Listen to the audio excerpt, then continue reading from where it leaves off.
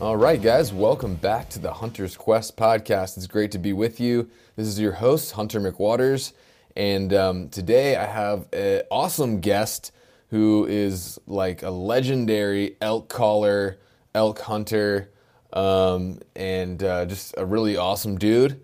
Corey Jacobsen is my guest this week. I've been wanting to talk to Corey for a while, but just hadn't had an opportunity or just the right time, but I was able to meet Corey this year at the Western Hunt Expo in Salt Lake City, and really great guy, very friendly dude, Christian guy, and I invited him on the podcast, and we made it happen. And the other reason I wanted to get him on was, as I've made known before, my goal for 2023 was to kill my first elk, and I have been extremely blessed. I drew not only a Montana General elk tag, but I also drew a very good New Mexico muzzleloader elk tag that I'm very excited about. So I did not know that at the time of recording this episode. This was before I drew those tags, but I knew that was my goal coming into the season, and it would be likely that I would draw at least one tag. So I had Corey on to talk about elk hunting and kind of elk 101, which is his specialty. So, we go through some high-level general tips and tactics on killing elk, and we get into a few other things in the episode. But the main thrust is how to kill your first elk. So hope you guys enjoy this episode. I think there's good info in here, even if you've got a few elk under your belt. But it's a great episode with a really great guest. So I hope you guys enjoy it. If you have not yet, please go subscribe to my YouTube channel. Just search Hunter McWaters. You can also find me on Instagram at The Hunter's Quest. And if you could, please share this podcast. Leave me a rating or a review on Apple Podcasts. And all those things help. If you do leave me a written review, I'll give you a shout out on the show, and I'll send you some swag in the mail. And, hope you guys are ready for elk season. Not exactly sure when I'll release this episode, but I'm planning to hold off to release it a little closer to elk season. And so I hope you guys are ready to get out there and enjoy. And, Lord willing, fill in some tags. Hopefully I will be myself. But enjoy this episode with Corey Jacobsen and have a great day.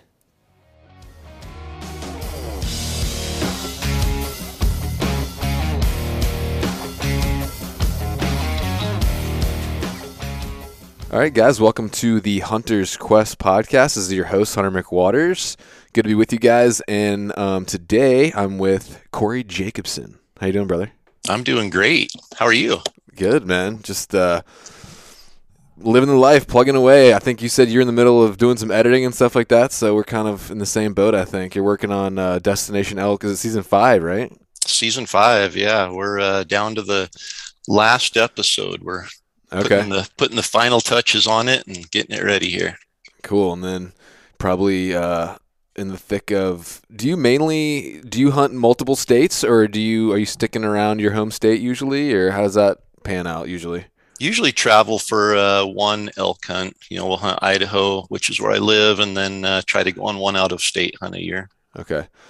Yeah, I mean, you Idaho residents are lucky. You don't have to travel too much. It doesn't seem like. Yeah, no, and it's we're pretty fortunate as residents. Non-residents used to be about as fortunate as we were here, but they're starting, I think everywhere, all states are starting to realize, hey, we've got to protect our residents and start cutting back on what we're giving non-residents. But yeah, we can just go down to the Walmart and buy an elk tag, a deer tag, a bear tag, a mountain lion tag, wolf tags, turkey tags. I mean, it's a pretty good deal. No, that's cool, man. Yeah, I'm fairly new to the Western hunting game, so I think in a lot of ways I'm lucky that I don't know what it used to be like. But for me, it seems like if you're working multiple states and you kind of, I mean, it's a brain teaser. You got to like if this happens, then this happens, but if this doesn't, then I can apply for it. It's definitely like a teaser, a brain, without using an expletive. It makes your brain explode, but you can get tags if you work the system and work to multiple states and have a strategy. So absolutely, yeah. Yep. Well, anyway, man, we met this year at the expo. It was actually at Airbnb after the expo, but basically at the expo. Yeah, you'd been on my radar for a while, but I just figured since we finally met in person, it'd be a good time to ask for some of your time. So I appreciate it, man. Absolutely. No, it's an honor to be here and chat with you. I'm always open to chatting about hunting and elk hunting and Western hunting and anything else. Cool. Well, kind of the way I want to frame the conversation is so I've been doing Western hunting for, I guess this will be my 4th season coming up. So pretty new. But I've been very fortunate to learn from some really great hunters and been able to kind of dive in really with both feet, and I've learned a lot in a short amount of time, but I still have not killed my first elk yet. So you're a great guest because my goal this year is to kill my first elk. So excellent. Yeah. So I want to jump into that, but first I just do want to hear a little bit about your background, even though a lot of my listeners may already know a lot about you. Just I personally don't know a ton about you. So I'd love to hear just kind of a little bit about your background, and just your early years and getting into hunting and all that kind of stuff. You don't go super in detail, but just for some context. Yeah, for sure. No, I grew up in Idaho, central Idaho, during the absolute heyday of elk populations in Idaho. So, Okay. I started hunting in the mid to late 80s and hunted through the mid to late 90s, which I think that time period, especially in Idaho, was absolutely the heyday. So I grew up a little tiny settlement community. Wasn't even a town. We didn't have a gas station. Wow. The closest gas station was about 20 miles away. So you had to plan ahead. Yeah. Oh, absolutely. Yeah. We went to a little one-room schoolhouse, Wow. had one teacher, 1st through 6th grades, 15, 16 kids in the whole school. Wow. So very different upbringing, but what that allowed was I was able to bow hunt out my back door every day after school. It literally, we had deer and elk, mountain lions, bears, everything in our backyard. And so I grew up, that was life. We had no internet back then. We had television, but we got one channel, and that's because my dad ran an antenna up at the top of the tallest tree on our property to pick up the news from several miles away. But every minute was spent outdoors, and my dad was an outfitter and a guide. So just, I came across it naturally and cut my teeth, like I said, during prime time when elk hunting was absolutely incredible. Now, let me just jump in right there. So I'm assuming that you're making the distinction between the prime time. Is wolves the reason why it's not like that anymore? Is that the reason, or is it other factors, or is that a combination, or? Yeah, there's just a combination. The elk up there got hit really hard in the winter of '96 with super hard and late spring, killed a lot of elk. And in '95, that's when the wolves were reintroduced.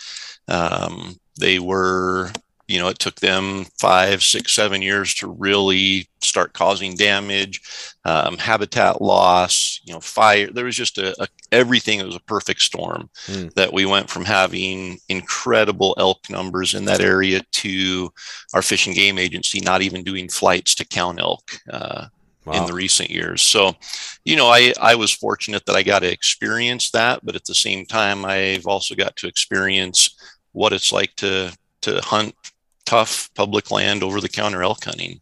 Yeah, man. So I know everyone makes a big deal of the wolves. Do you think that really is a really big one of the big factors in that, or you think it's kind of just another thing in the storm? I would say I don't want to say it's the major factor, but it is right up there. Yeah, for sure. Between the wolves, they came in, and here's this target-rich environment for them of all of these elk populations surpassing objection. Everything. It was just it was a perfect storm, and so the wolves come in. They've got all this feed. They flourish. The elk numbers drop, then you get a hard winter that hits, you get fires that come through, so elk migrate for winter and don't come back into the traditional summer grounds or concentrated. Now the wolves are able to pick off this lower number of elk because they're concentrated, and so it's, wolves are definitely, they hammer the populations. But I think even more than that, they change the patterns of the elk. The elk are continually moving now. They found out that the closer they get to civilization, the safer they are, because wolves aren't going to venture into people's backyards quite as much. So now you have elk that are just living year round on private land. So they're not accessible for public land hunting. So, public land hunter goes out and he comes back and says, there are no elk. The wolves killed them all. Well, they killed a lot of them, but they changed the habits of the ones that are left. They're either not coming back into that area, or they're moving through that area once every 7 days and trying to stay ahead of the wolves and continually moving. So that makes sense. Yeah. So, I mean, that it's not like the wolves have wiped out all the elk, but the wolves have changed the landscape for elk hunting for sure. Yeah. Yeah. I did some hunting in Idaho this year, and we were in an area that supposedly at one point was very thick with elk, very good elk hunting, and we saw one elk like 5 miles away, and we had like fresh wolf tracks like 50 feet from our tent like every morning. Yeah. So, but I can see that. And so anyway, well, that's cool. So you grew up hunting kind of right out your back door. When did that kind of transition, or how did that kind of transition into doing some of the kind of stuff you're doing now in terms of the elk calling, competitive side, and then also kind of getting into content creation and all that kind of good stuff?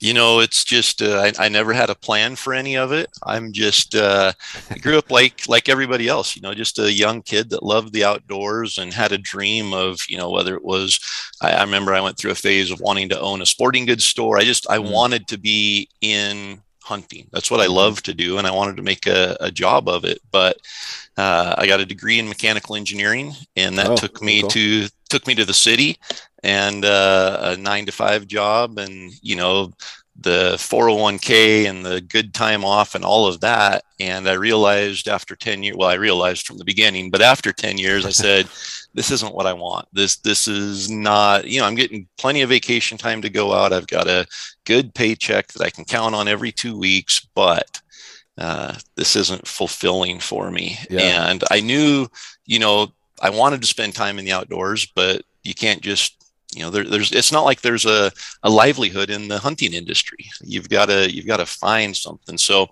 I grew up, I can remember my first elk call, diaphragm elk call, was Larry D. Jones. It was probably 1984, somewhere in there. And they had little town elk calling contests, and I entered it and did well, and it grew. My dad was involved with Rocky Mountain Elk Foundation from the beginning, and they started having a world championship, and so I went to that a few times in high school, and then really got after it in college, and actually won a world elk calling championship, I think, when I was 19, and then entered the pro division the next year and won in the pro division. And so that was kind of my door that opened to the hunting industry, that now I had a niche. Now I had a title, and I could, do seminars and teach people how to call elk. And at the time, I think I won my first world elk calling championship before I had actually killed an elk. So, when people talk about the average is, 10% or whatever, I fit right into that. I hunted elk with a bow for 9 years before I killed an elk. Wow. And, fortunately, I learned a lot through the failures of those first 9 years. Yeah. And once I got it down, It was like, and I think a lot of people are the same. Once you kill your first elk, it's the light bulb comes on, things click. And so it's tough to get to that first one, but once you get that first one, it gets easier. It never gets easy, but it gets easier. Right. Yeah, and I mean, I feel like a lot of times you learn more in some ways, you learn more from an unsuccessful hunt than when you actually kill something a lot of times. Absolutely. Yeah. And I think that's probably the most important takeaway for a new elk hunter is be prepared to fail, but don't just accept failure, learn from it. There's so much that can be learned from failing. And we fail way more on an elk hunt than we succeed. Success is at the end of the day, one shot, you kill an elk and you pack it out. But there's 99 opportunities where things don't work out and you learn from that. And those are so important. The getting a shot and doing things right, there's very little that can be learned from that, but it's all of the failures up to that are so critical to pay attention to understand what went wrong, to analyze what went wrong and then fix it. Absolutely. And if somebody's able to do that, that learning curve and that success curve comes a lot quicker. Yeah. I feel like when you kill something, it's just like you only focus on that and you're like celebrating that and you just kind of like just disregard the rest in a way. Yep. And you're just kind of like reveling in that success and you're not really breaking things down. Whereas when you're, driving home and you're munching on tag soup the whole way home, you're just analyzing everything you could have done differently, what you did right, what you did wrong. And I think you just learn a ton from that. Absolutely. Yeah, there's no better teacher than failure for sure. But the problem is a lot of people do dwell on just the outcome, just the success or the failure, and don't take time to break things down and say, what did I do wrong? They don't understand. And it's hard, somebody coming from back east, they don't get to live with elk year round. They don't get that opportunity to educate themselves on elk behavior. They get a 7-day period in September or October. They come out, they dive into it, and it's a whirlwind. And before they know it, it's over. And they're like, what just happened? I didn't even see an elk. I didn't hear an elk bugle. Why couldn't I find elk? And so it is difficult. For sure, man. All right. So I want to finish a little bit, kind of your origin story, and then I want to jump in here. So you're working at an engineering firm, is that correct? Yep. And realizing this isn't what you want to do, and that's kind of when you start winning some of these competitions. Or you were winning them way before that, but you were getting, I guess, maybe more notoriety in that kind of space. And then is that kind of how you were able to kind of take the jump out of the security of the 9-to-5 job? Yeah. And so I started a construction company, actually. Okay. There's very little money. I get emails almost daily from people. How do I make the jump from my job as an accountant or as an engineer or in construction to the hunting industry? And there are definitely hunting companies that'll hire, customer service people or marketing, right, if you've got marketing experience and things. But usually that's, at the end of the day, that's just another 9-to-5. It is. Yeah, you're working for someone else. At least you're in an industry you like, and you're talking with like-minded people, but you're still working for someone. So taking that leap and starting your own business, you've got to have a foundation there. I mean, there's got to be something. For me, it was elk calling, and I spent 10, 12 years building that up. And, I started a website during that time. It was more just a blog of sharing my experiences and things that I had learned about elk hunting. And at the end of the day, looking back, what I really loved was seeing other people be successful, because I knew what was coming as far as the attacks on our ability to hunt elk, whether it was habitat loss, whether it was state regulations, all the things that we're seeing now. I foresaw that, and I thought, I've got little kids that I want to make sure that they have hunting in the future. And if I just go out and hunt and keep everything to myself, it's going to be me standing there fighting when these things come. If I can build a community of people that are passionate about elk and about elk hunting, we can band together and we can protect this. And Will Primos, I was talking to him one time, and he said something that absolutely is at the core of what I believe. And he said, if you teach someone to love something, they're going to protect it. And so, I mean, that's kind of been my goal of getting into, Elk 101 is the website I started, but it's really a platform to bring elk hunters together to create a passion, whether it's through hunting success, habitat, access, all these different things that are so important. I just realized the value of having a community and having people banded together for that common cause and that common goal, because it's not guaranteed that we're going to have elk to hunt tomorrow, that we're going to have elk seasons to enjoy tomorrow. We've got to fight for that. Yeah, for sure, man. Yeah, and that's like what you said that Will Primo said to you. I mean, that's basically the bottom line of the North American conservation model, right? Is, people love these animals. They want to protect the habitats and the animals and preserve for their passion of hunting, Yep. Yeah, and that hunting is management. I mean, that's what I think a lot of people fail. Even hunters sometimes don't recognize the value of what we're doing from a management standpoint. Yeah. And when we talk about management, we're thinking about tomorrow. We don't want populations to grow so much that the animals get sick or that they start causing a bunch of problems. We don't want the populations to dip so low that now we struggle for years and, hope to rebuild populations. We want to keep them as consistent as we can. And hunting is the tool that can be used for that. And we hear the argument all the time, let nature manage nature. And unfortunately, humans have encroached on nature to the point where nature can't manage nature. Right. We've thrown everything so out of whack that we can't just let it go. We have to control it, or else it's just going to collapse. Yeah. And it's not, we want to be in control of everything. It's, hey, we've messed things up to the point where if we don't remain active in this management, we're going to lose, not just hunting. Yeah. We aren't talking hunting. We're talking wildlife in general. Nature's been encroached upon by us, and we have a responsibility now to actively manage that. Yeah. And the best tool is hunting. Yeah. And a lot of people, especially, hunters too, but especially non-hunters, don't understand that concept. That's very important.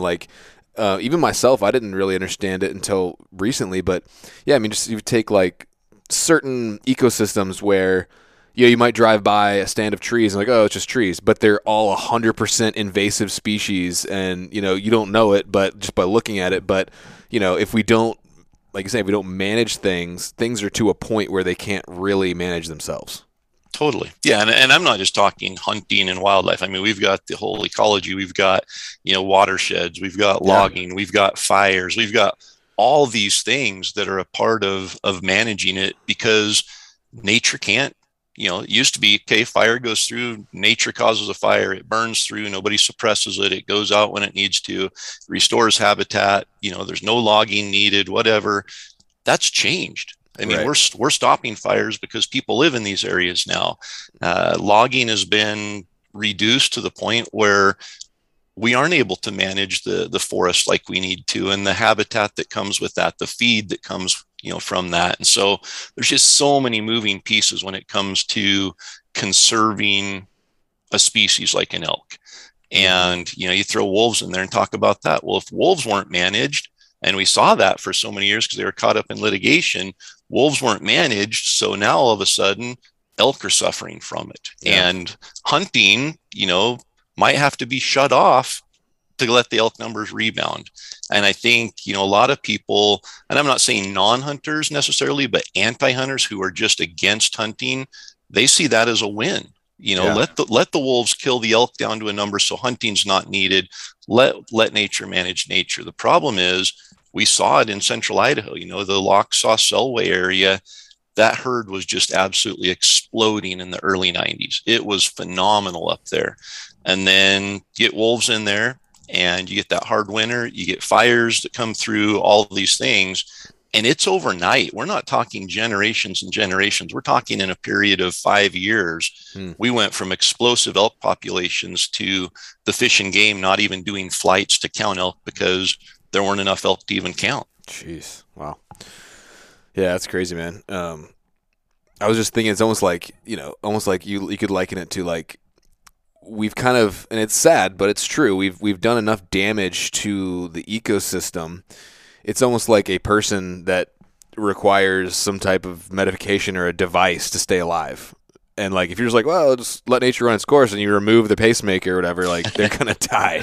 Yeah. So it's up to us to manage and to like and to in a kind way explain these things to non-hunters, because most people are not anti, they're just non, right? Yeah, totally. So if we can get that 70% in the middle kind of to understand the importance of hunting, it's huge. But anyway, that's kind of a rabbit trail, but but it's good that we talked about it.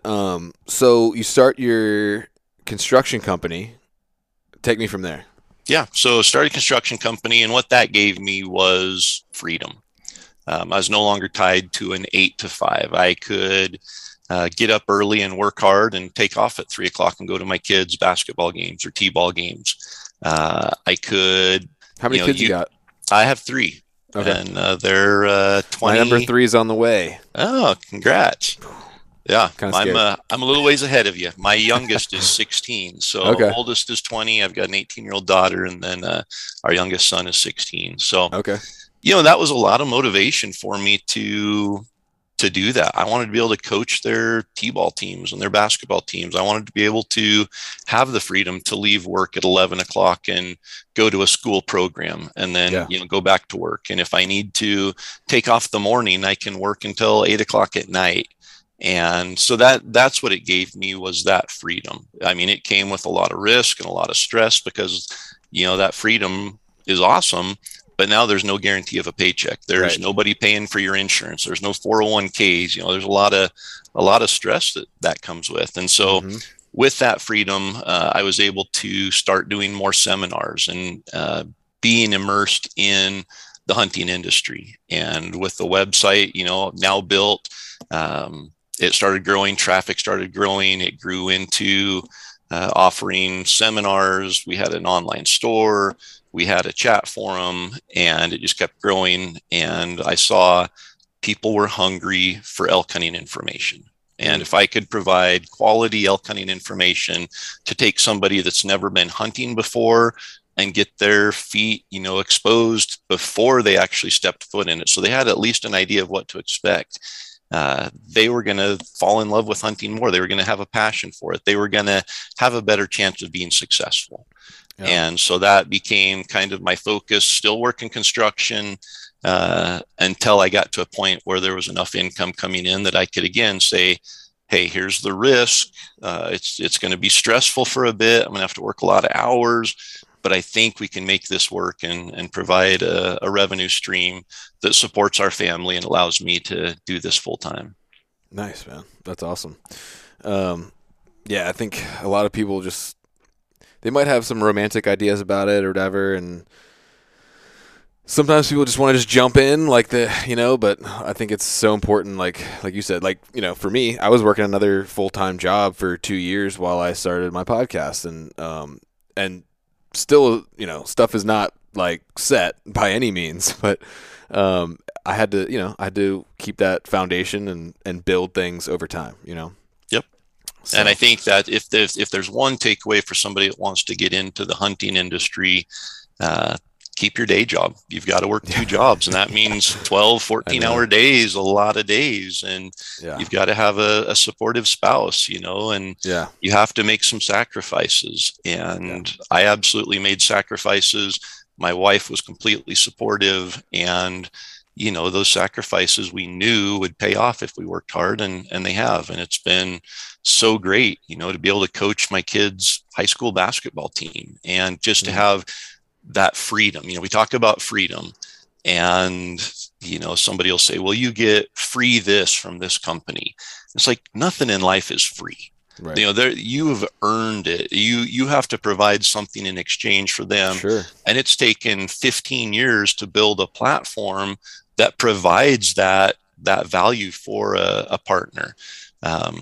So that freedom, comes with a lot of work, but it's never, you don't get to a point where it's like, oh, I've made it. Now I can just sit back and reap the benefits of all this hard work. It seems like the snowball just gets bigger and gets rolling down the hill. And that means you've got to work a lot harder to control the direction it's going. And so one thing I didn't ask about when you're talking about growing up and stuff, which I just wanted to hit on real quick, was church or spirituality, religion ever kind of part of your growing up? Absolutely. Yeah. No, it is. And I think just an understanding, of creation, and that we've got a responsibility to be stewards of the land and the wildlife. That's a big part of it. And then just understanding, God put us here for a reason, and family's important. And, it's important, I think, to stay balanced in everything. And I see a lot of people that, just really focus on one thing, whether that's golf or hunting or whatever, and that becomes their focus. And for me, I think just being a Christian and understanding there's more purpose to life than just taking from the resources here. It's important to give back. It's important to manage responsibly. So it's been a very important part of growing up in my life. Cool, man. Yeah, and for me, like you probably would say, I don't want to put words in your mouth, but I'm a Christian as well, and just looking back at all the things that I went through in life, that maybe in the moment it's like, why, God, are you doing this? Why am I going through this? But like looking back is like everything was orchestrated, and it feels like I'm right where I need to be at this time, with the skills that I, have picked up along the way, that I felt like God just kind of wove it all together to make this happen. Have you felt like that yourself? Oh, totally. Yeah. And I think, when we understand that we're put here on the earth to be tested and to grow, there's so much overlap between spirituality and hard work and hunting. And, I think just having that, just that vision of, hey, I'm here, I'm going to fail, but I can learn from my failures. I can, my failure doesn't define me, whether that's in religion, whether that's in life, whether that's in hunting, there's so much that can be learned about life from hunting. And there's so much, that having a foundation in religion that can give us perspective that, my failure on this hunt isn't the end of the world. I can pick up and learn from that and move forward and be stronger and be better from it, for sure. Yeah, that's perfect. I mean, I've said this before, but it's like, if you have that foundation of a relationship with God, and it's like, it gives you the freedom to know that you can fail, but you will not utterly fail. Like if you have that faith, like God's got me, it gives you the freedom to take that step, start that construction company, or, take that step of going full into the hunting industry or whatever it may be, because it's still scary. It's still a risk. But if you kind of come into that with a base level belief that even if it doesn't work out, God still got me, it just allows you to take more risk and to learn more and to grow more and ultimately have a more full life.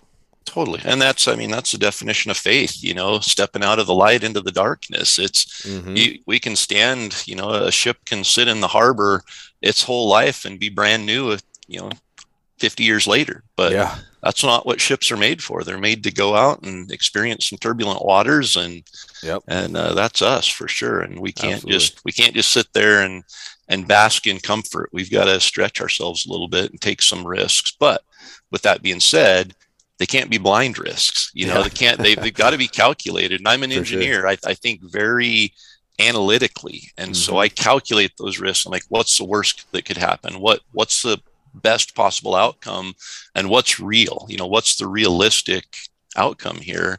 And so I'm looking at it going, worst case, we're going to be fine. It's going to be a headache. It's going to be a mess for a while. Yeah. But if I understand that that's potential, that could happen, it kind of minimizes the fear a little bit. There's still absolutely fear and stress. I had a really good friend that when I was leaving engineering world to start construction, I was having to go out and take out construction loans in my own personal name. And if things didn't work out, that's a huge amount of risk. And he was asking me before, he's like, well, what are you feeling? And I said, I'm scared. There's a lot of fear here. And he's like, good. He's like, I would tell you not to do it if you weren't scared, because fear can be the greatest motivator you'll ever experience. Yeah. And, that fear is every day I'd come home and I'm like, I don't have a guaranteed paycheck in 2 weeks. I've got 3 little mouths here waiting to be fed. And my wife, having full faith in what I'm doing and supporting me 100%. I need to make sure that they're taken care of and that they're confident in my ability to take care of them. Yeah. And that just pushed me to get up earlier and to work harder and make things work. Nice. Yeah. And then ultimately, fear or like courage is not the absence of fear. It's what you do in the face of that fear. Do you continue or do you cave? Yep. Because even the bravest people on the earth are scared, but they just keep going anyway. Totally. Yep. That's awesome. That's something like that has been resonating a lot with me lately, and I feel like I kind of learned that recently. But yeah, man, that's great, man. Let's transition here a little bit.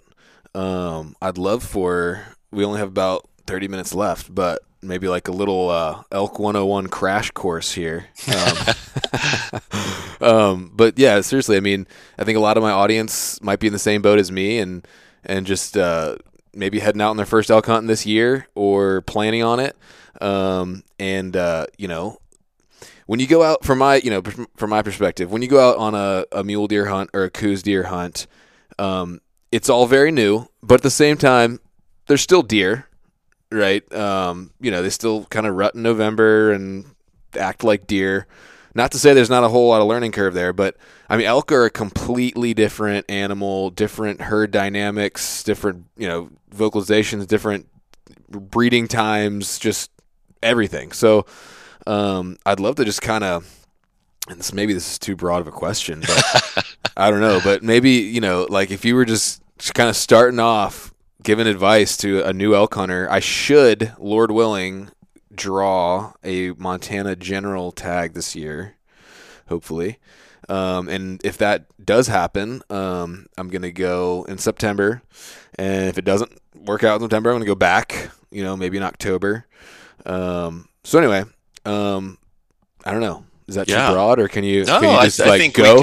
we can weave a conversation out of that for sure. I think, like you said, the first step is, I think everybody dreams of going on an elk hunt. Whether they live in the West or the East or internationally, elk are just there's an allure to not only the terrain and the habitat they live in, but just to the animal itself. Yeah. And they're a majestic creature for sure. There's nothing like it. I've been on an elk hunt where I was actually filming for Dan from Elk Shape, and when the first time we got into bow range of an elk, a bull, and it was screaming, I was like, yeah, okay, now I understand why people get obsessed with this. I mean, it's like otherworldly. It's like the atmosphere changes. It's like it's a crazy feeling.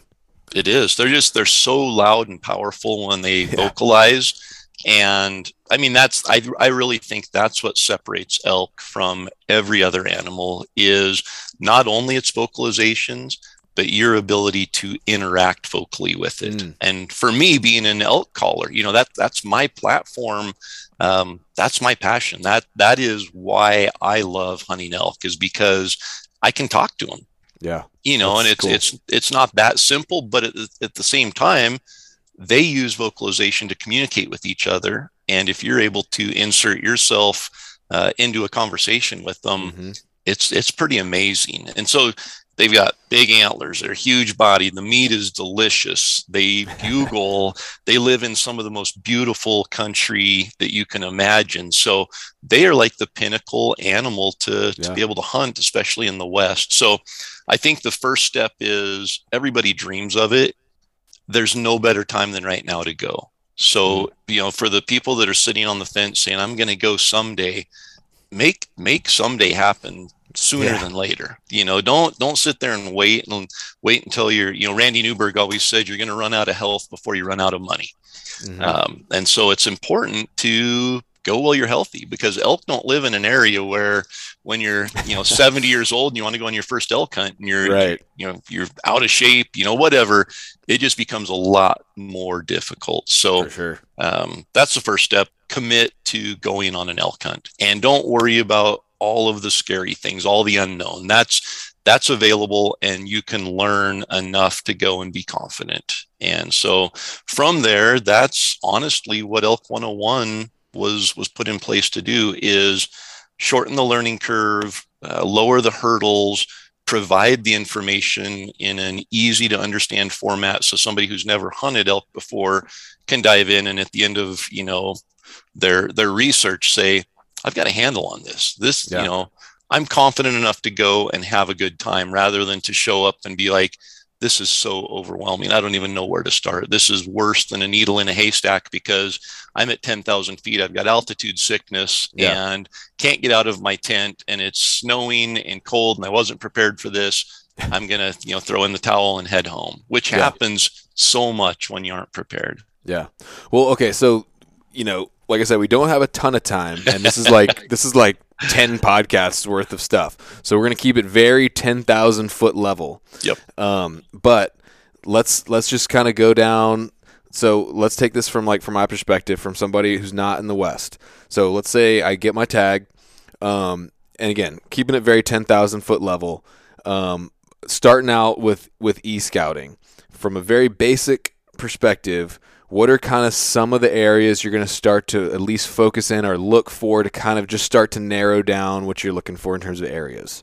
Totally. So you've got a tag, the general area you're going to go, as far as the unit or whatever. So from there, e-scouting has come a long way. It used to be a map, and you're looking at it going, well, there's a road here, and it looks like this is facing north, it was so difficult, but it was still possible then. Now it's just 3D, and you can highlight elevations and aspects and all these things. So what I look for is elk have three primary needs. They've got to have food, they've got to have water, and they've got to have protection, sanctuary, safety, whatever you want to call it. And for an elk, especially in September, they're going to find that sanctuary on north faces. So a hillside that faces north is going to be cooler, which in September, an elk staying cool is important. It's going to be the thicker part because of the aspect of it. More vegetation is going to grow there, providing them with more cover. So when I'm e-scouting, I'm looking for north faces where an elk can bed, where it's going to spend literally almost all day just hanging out in its bedding area. What I found is, in the mountains in the West, elk are they're going to use the mountains. We can talk about that in just a second, but they're going to use the mountain, and they're going to use it in a way that provides them with the most chance of survival. But they're usually going to bed somewhere up on the mountain, whether it's halfway, 3/4 of the way, at some point up on that north face. And so they're going to probably be looking for a bench or some kind of a little flat area on that mountain. And thermals are coming up. We can talk about thermals in a minute, because that's probably the most under studied and underappreciated fact of hunting elk in the West. But they're going to, the thermals are coming up the mountain during the day. So they're going to be able to smell danger below them, but they're going to be exposed above them. So that means they're going to probably bed somewhere where it's either wide open above them and they can sit and look and use their eyes, or it's going to be so thick that nothing can get through it. Not even a mountain lion can get through it without making noise, that kind of thickness. So that really helps me pinpoint, just knowing those few little factors. I can really pinpoint really, I don't know, I guess there's a high chance that an elk is going to use that area as a bedding area. So I'm looking north face, up a mountain, find a flat bench with either wide open hills above it or super thick vegetation above it. So that's first. That's bedding area. You might look for a place where there's a camping area, camp spot somewhere nearby, and then maybe like a east-west ridge line where you've got tons of access to all kinds of north. You can kind of run that ridge and hit and just kind of call into the different drainages and stuff, huh? Totally. Yep. An east-west ridge line that provides a whole bunch of north faces gives you more opportunity to find an elk in its bedding area. So the other thing they need is feed, and cows are the leaders in that. They're the ones that are going to be out saying, we need feed. Bulls are starting to think about breeding, right? And that becomes focus for them, which is really advantageous for us because we're wanting to take advantage of their mindset right now. But they're going to go wherever the cows are going because they're focused on breeding. Cows are not nearly as focused on breeding. They're focused on feed.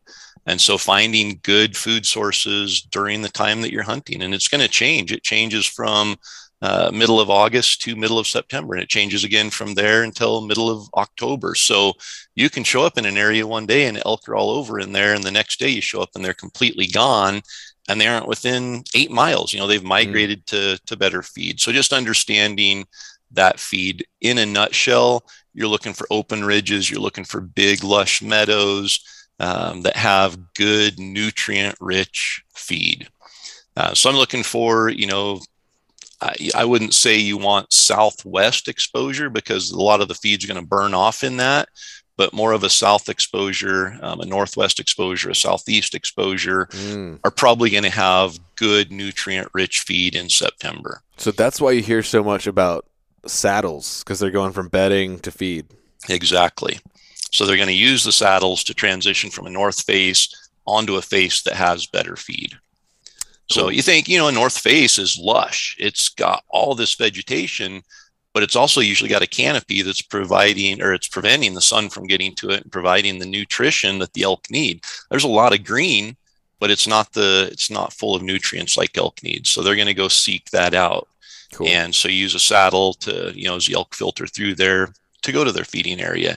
And then water. They're probably going to bed close to water, and they're probably going to feed close to water. And what's close for an elk?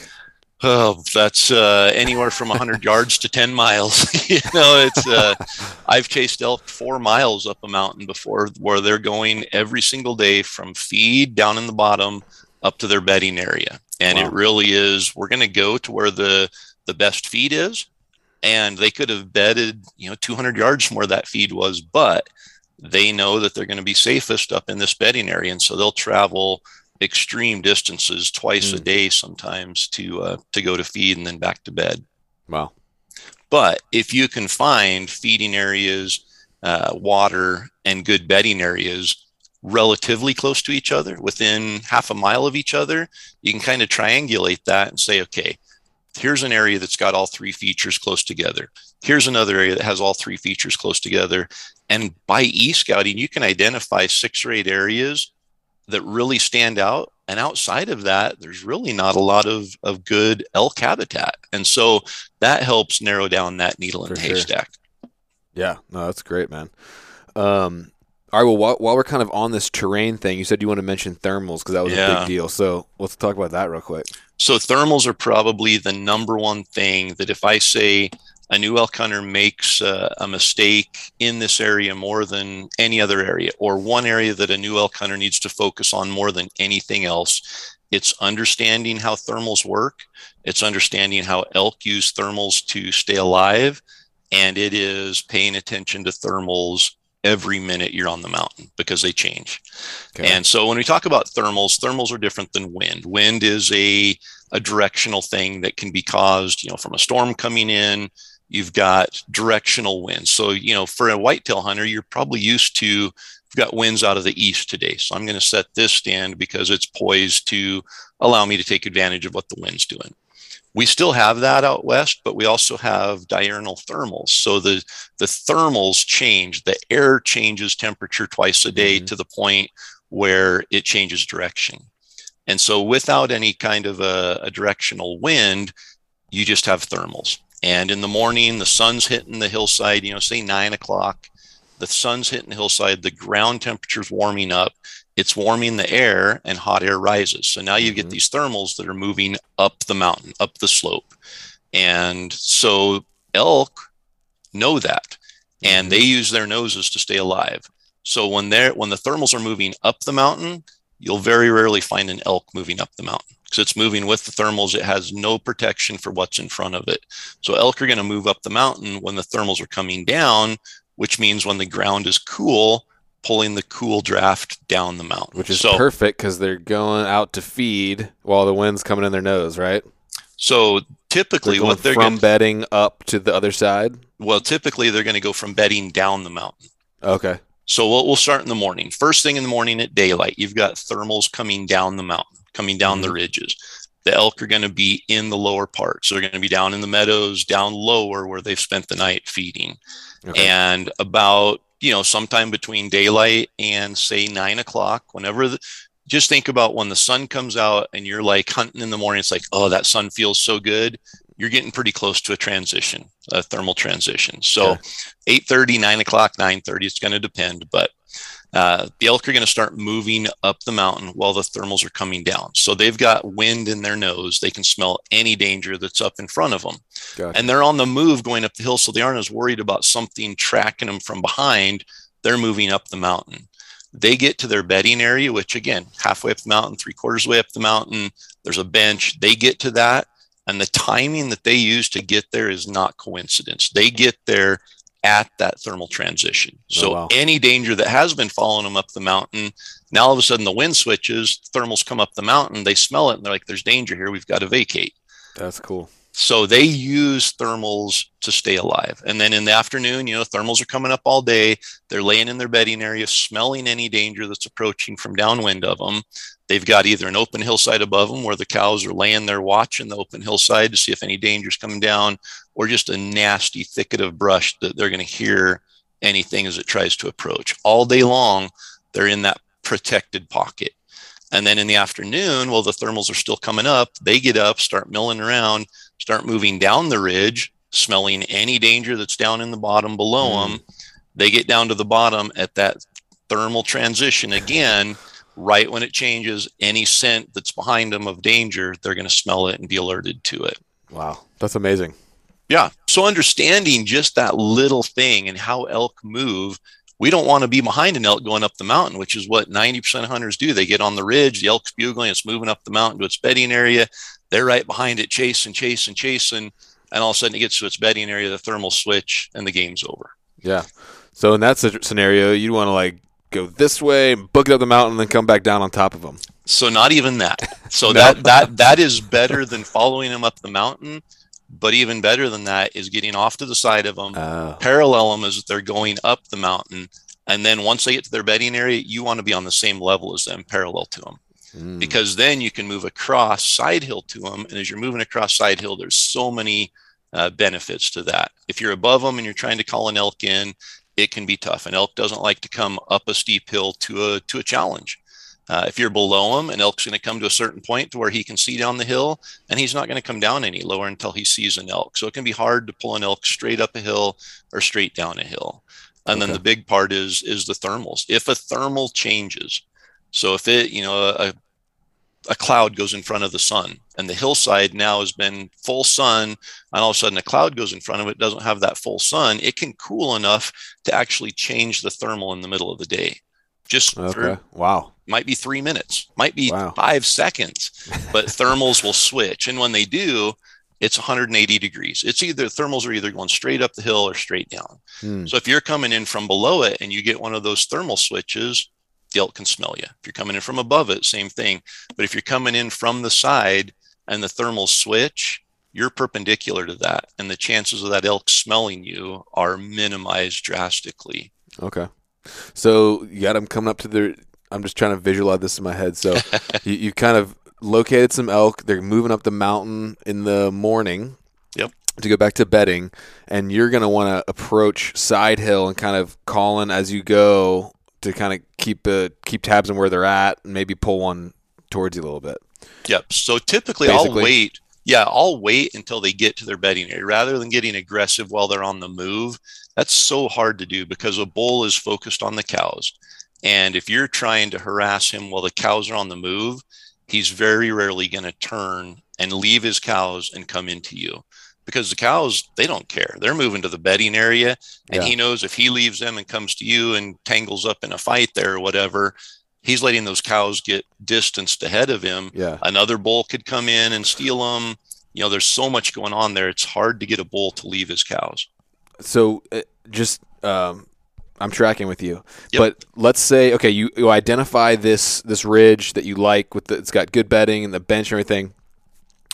Are you watching all this unfold from across the canyon and glassing him, or are you on top of his mountain? Depends. Ideally, you want to be parallel with him. So he's moving up a ridge. You don't want to be on that same ridge. You want to be 300 yards, 400 yards, 500 yards across from him, on a parallel ridge that's moving up to that same area. And you just want to be keeping tabs vocally with him. So Right. a lot of times they'll bugle on their own, and you don't need to do anything other than just keep moving up, keep moving up, keep moving up.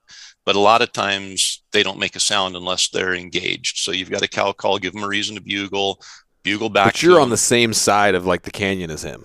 Exactly. Yeah. Yep. Okay. Same side of the canyon, just across on a adjacent ridge that's separated by a small draw.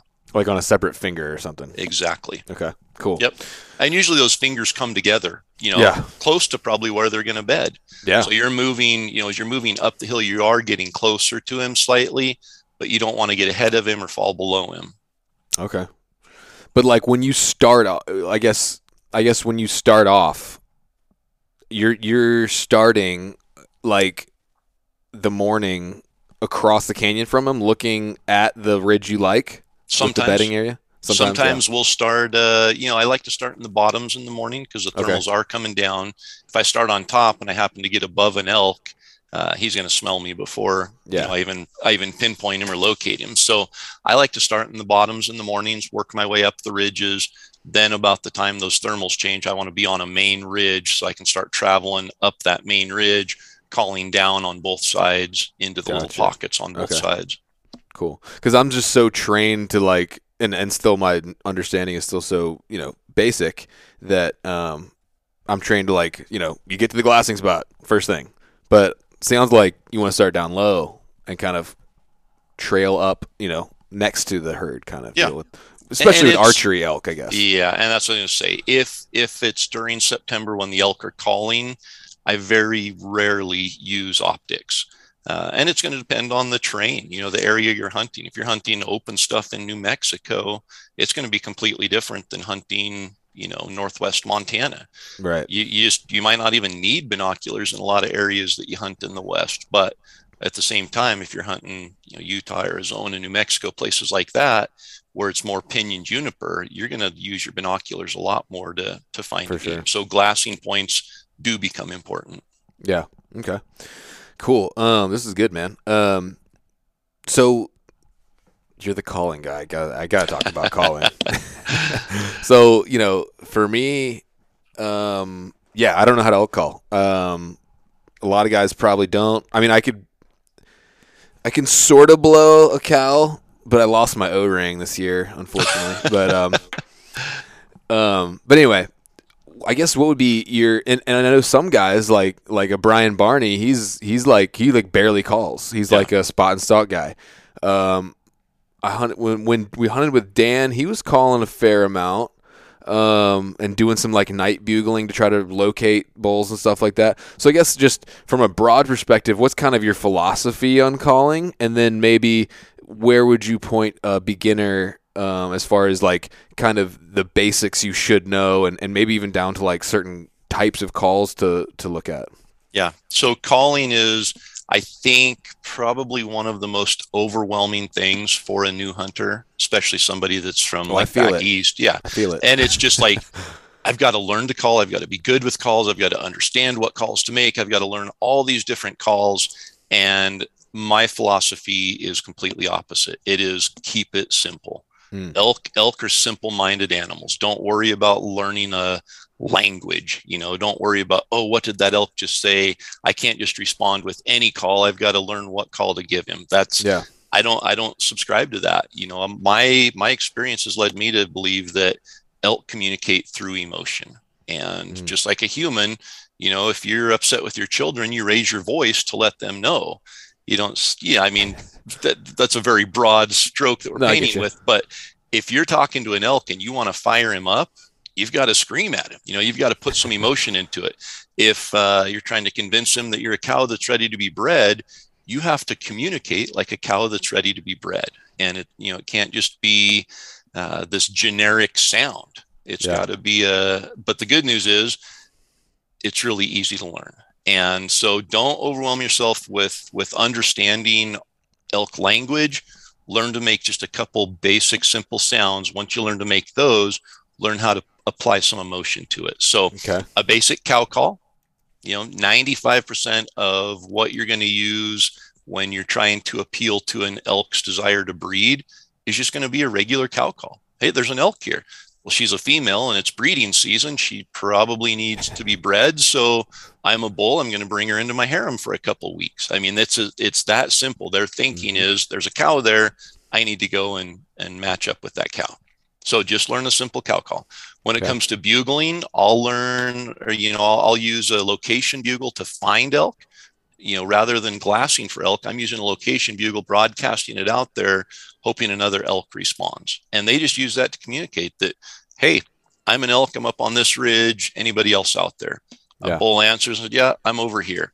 Doesn't mean anything more than that, other than, hey, there's two of us here in this canyon. So would that be like more of like less of a challenging bugle? So it's like, you might even have a little guy, instead of getting scared off by it, he's going to respond, I'm assuming. Yeah. There's nothing threatening about it. There's no emotion in it. It's just 2 or 3 notes that just go up. You hit that high bugle note, hold it for a little bit, come down, and then listen. And what you're really trying to do is just paint that whole canvas out there in front of you with that sound. So you just want the sound to hit everything in front of you and echo out there, and then listen for a response. Yeah. Then once you get a response, the goal is to get in close, because when you're communicating with elk, your communication is so much more effective the closer you get. So you want to be, you might hear an elk bugle a mile away. You aren't going to probably call that bull in from a mile away. You've got to get inside probably 200 or 300 yards before you actually set up and start using calling tactics to bring that elk in. So location bugle is to find him so that you can move in and get close. Okay. And then the last one is the challenge bugle. And it's very similar to that location bugle as far as the cadence, the mechanics, all of those things, a couple notes, hit the high note. But what you're doing with the challenge bugle is you're putting emotion in it. You're letting that elk know, I want to fight.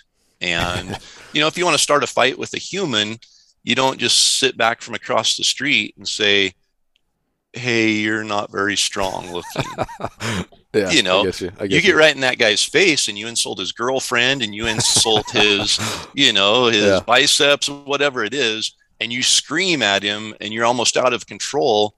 He has to decide right then, am I going to turn and run or am I going to swing? Yeah. And elk are the same. You don't give them a chance to make a decision. There's a natural response, that there's a trigger that you can trip, that an elk loses control of its decision making. And it's a natural response. I was just challenged in close range. I've got these cows here I need to protect. I can run or I can fight. I'm fighting. And you hear them breaking trees as they're coming down the hill to fight. And that's why it's just a natural instinct to go and protect what they have. Nice.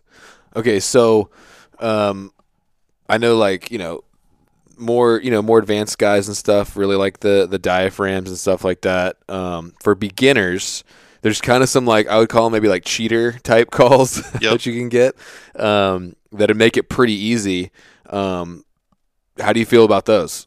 Don't waste your time. Learn to use a diaphragm. And it's not, again, it's very overwhelming. When you put a diaphragm call in, you're like, I cannot make this sound like an elk. But if you break it down into simple steps, it's really easy to learn how to use a diaphragm call and be effective at those simple cow calls, location bugle, and the challenge bugle. So don't waste your time. Just go straight for the diaphragm. Go straight for the diaphragms. Do they sound that much better? Or? Not only that, but they provide you with hands-free opportunity to vocalize. So you can be at full draw on cow call. If you're trying to use a little squeeze me call or a bite read call, you can't do that when you're at full draw. And so learning to call with the diaphragm has a lot of benefits. The realism, the versatility, all of those, and they aren't as hard as a lot of people make them. Okay. Do you have recommendations for calls? I don't. That's just, that would be like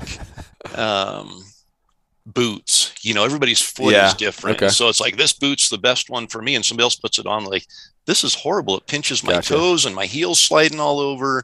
So you've got to pick, I would say pick 4 or 5 completely different. I would even say from different manufacturers, because there's differences in frames and different things that are used, but just pick 4 or 5 and put them in and try them and find the one that works. I've done so many seminars and worked in call booths for so long. People come up and they're like, it's not for me. I can't use a diaphragm. And I'm like, why not? And they're like, well, I've tried and I gag on it, or I tried and I can't even make sounds with it. I'm like, well, show me your diaphragm. And they pull out a triple latex turkey diaphragm. And I'm like, well, yeah, nobody can make elk sounds with that. Try this one. And they put it in and they're like, holy cow, I'm actually a decent elk caller. I thought I couldn't call at all. And so it's important to find the one that fits you and, start with one that's probably a single latex with a lighter latex. And that's going to be the easiest to manipulate from there. Yeah. And then from there, find the one that for you beginners, can use. Single latex, light latex. Yeah. And you always want to stick with single latex. I mean, there's a few people that make double or even triple latex calls, but you want to manipulate that call. It's not like a turkey where you're just these sudden bursts of air that you can hammer on it. I mean, you can really, and you want to get that raspy sound. With an elk call, you want controlled air across that latex, and you don't want any breaks in it. You want it to really, the sound to roll as you're going from high to low. Yeah. And when you get a double latex in there, when you get to that high note and you start coming back down, you're going to break every time. I mean, it's hard not to break. So single latex is easiest to manipulate and control. It's easiest to start making sounds on if you're a new caller. Okay. And then if you are a turkey caller, forget everything you've learned about using a diaphragm to call turkeys, because it's completely different. Okay. Well, I don't do that either, so I'm starting as a clean slate. So maybe Excellent. That's good. Yep. Well, cool, man. Well, man, I could definitely talk to you for like 3 more hours, but I'm not going to do that. And you're busy. I'm busy. So I really appreciate your time. This has been great. I'd love to maybe we can squeeze in another one sometime if I draw my tag, or maybe after or something. But it's been fun catching up with you, and the time flew by. So I appreciate you, man. Absolutely. Likewise. No, I'd love to. You draw that tag, let me know, and we'll talk some more specifics and get into more detail for sure. That'd be great. So where can folks find your content, and even like check out Elk 101 if they're interested in kind of learning more? Yeah. So elk101.com is the website. We've got all the normal social media. We'd mentioned Destination Elk is our elk hunting video series that we release on YouTube every year. So that's our YouTube channel. Social media, it's all just at Elk 101. So check out the website, elk101.com. We have an online course that walks you through every aspect of elk hunting. Okay. It's the University of Elk Hunting online course, and it's part of Outdoor Class, if you've heard of Outdoor Class. Yep. Oh, yeah. So the University of Elk Hunting, the entire course is now inside Outdoor Class. Oh, wow. Okay. You can just go to outdoorclass.com and sign up there. And if you use the promo code ELK101, it'll save you $20. Nice. Okay. Cool, man. Well, I didn't know that you put it all onto Outdoor Class, so that's really cool. Yeah, I already feel like, just in this brief conversation, I already feel like I know a little bit more about at least doing some e-scouting, and so yeah, man, I really appreciate your time. This has been great, and I'll maybe when I find out about that tag, I'll shoot you a message, and maybe we can link up for another one or something if you got time. Be awesome. I'd look forward to it. All right, man. Appreciate your time. Likewise. Thanks, Hunter.